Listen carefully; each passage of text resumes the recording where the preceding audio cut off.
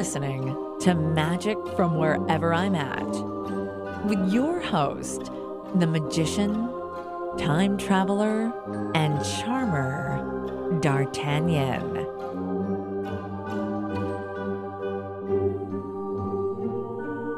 Right. Welcome to the second edition of the podcast about the professor, aka Di Vernon, David Frederick Wingfield Werner.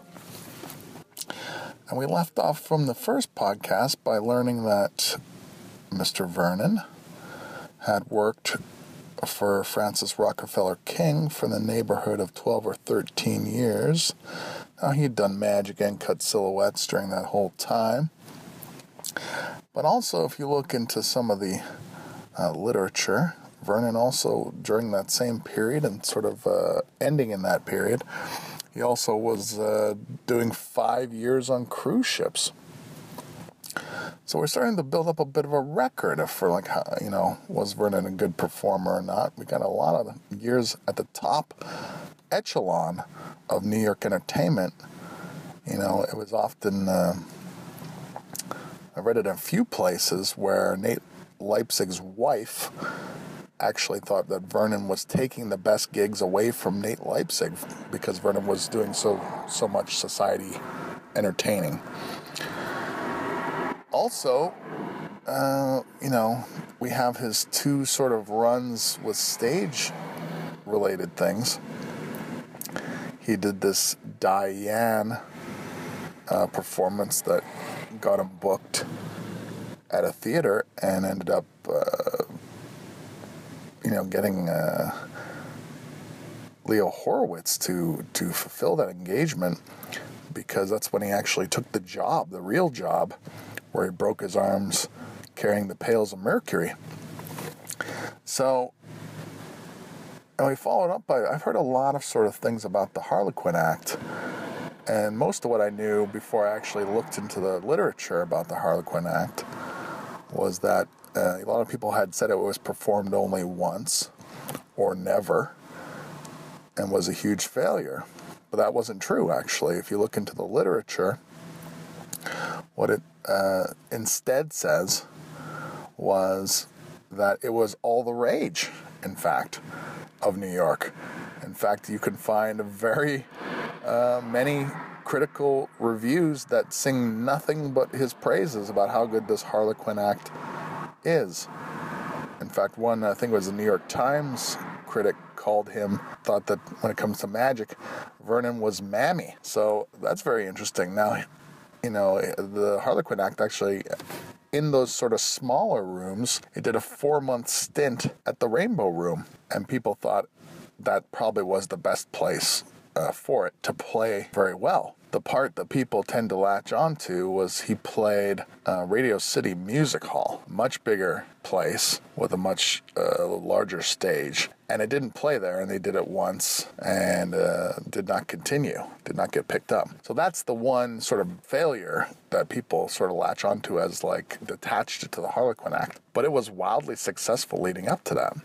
I think one of the things we always keep in mind about Vernon is he really didn't want to be a performer. He was more obsessed with the techniques and stuff. But there was, for all intents and purposes, there's a hell of a lot of evidence that suggested it wasn't because he couldn't, that he chose not to. You know, if you go back to the first episode, Tommy Downs thought he was going to go all the way to the top. Cardini, when he worked alongside Vernon at the Casino de Paris, that was one of the reviews in the New York paper, was Cardini.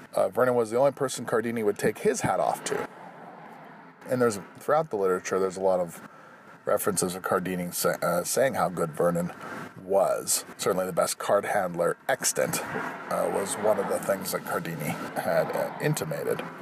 I think it's the next sort of stage, you know, aside from pretty extensive, far more vast and extent. I mean, he was successful at the Diane thing, which he got Horowitz to do, and actually Houdini's brother, Hardin, was responsible for booking Vernon for that, so he thought enough of Vernon's Diane act to book that. He had that earlier office act that from the first one that Tommy Downs really liked. He had the success of the Harlequin thing, which was actually pretty wildly successful. Just didn't play on that giant stage. And over a decade, plus the 5 years of cruising, he did a heck of a lot of performing. So to say he wasn't a performer, I think is quite a lot of bullshit. Now, the next thing we got to get into, I think, it's important when you're assessing was a person a good performer or not. I mean, you look at all the people who are good, who said good things about him. The Cardinis. Vernon thought Cardini was the perhaps best act that there ever was. And which is also interesting because, according to the literature, it was Vernon's idea that Cardini not speak